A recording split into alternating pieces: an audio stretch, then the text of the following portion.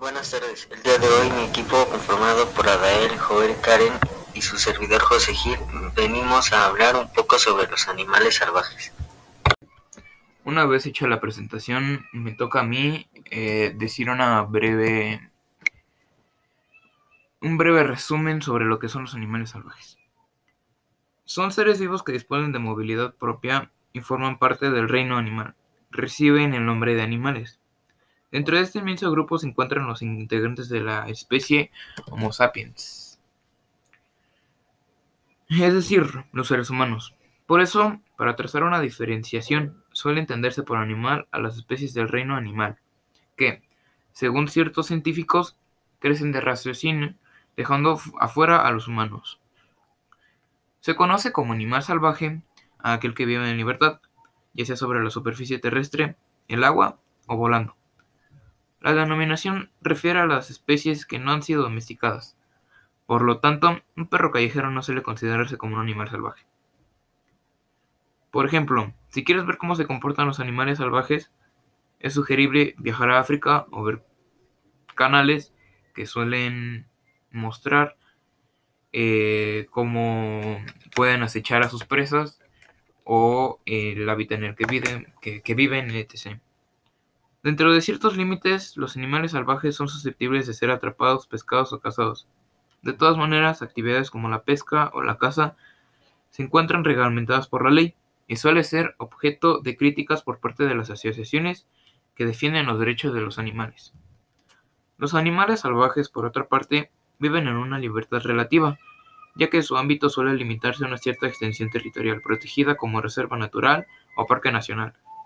En caso de que un animal salvaje se desplace más allá de su entorno habitual y llegue a una ciudad, lo normal es que sea capturado por las autoridades y devuelto a su hábitat.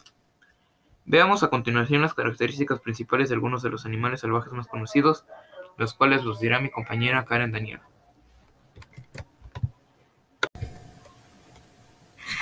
Mi compañero acaba de dar una importante información sobre los animales, pero ahora daré pequeños datos interesantes sobre los zorros y tortugas, así que comencemos. Tienen una vida corta. En la naturaleza los zorros viven una media de 3 años. Sin embargo, en cautiverio pueden alcanzar los 12 años.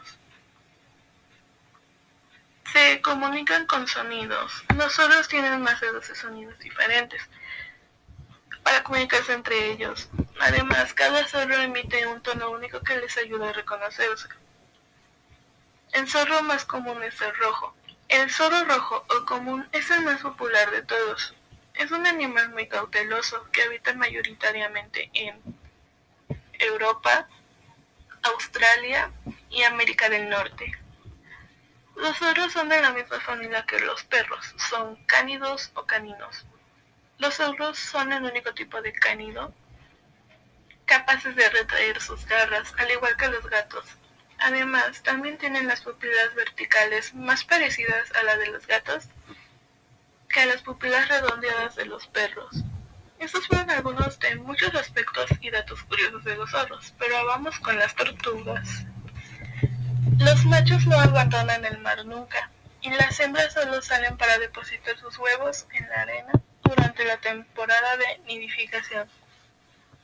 Las tortugas marinas pueden poner más de 150 huevos por nido y pueden anidar varias veces en cada estación, con lo cual compensan las altas tasas de mortalidad que impiden a la mayoría de las tortugas marinas llegar a la madurez.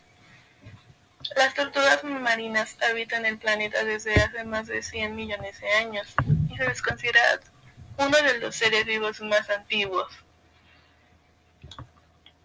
Tamaño. Las especies de tortugas marinas pueden variar en su tamaño. Por ejemplo, la más pequeña es la tortuga bastarda, que mide en torno a 7 centímetros de largo y puede llegar a pesar 40 kilogramos, mientras que la tortuga laúd puede llegar a medir 180 centímetros de largo y pesar 500 kilogramos. De mi parte esto ha sido todo. Gracias por su atención. Los dejo con mi compañero siguiente.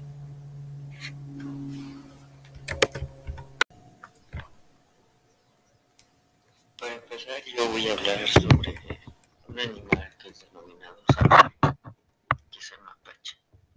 Él tiene un tamaño mediano y puede llegar a medir entre 40 y 55 centímetros de alto. Es un poco mayor y más grueso que un gato, de pelo mediante largo y de color gris plateado, y una característica mancha de pelo negro que va desde cada mejilla a cada ojo, lo que lo hace muy reconocible, pues parece como si llevara un antifaz. Es un animal de bosque, especialmente cerca de ríos, aunque ha aprendido a vivir también en áreas habitadas.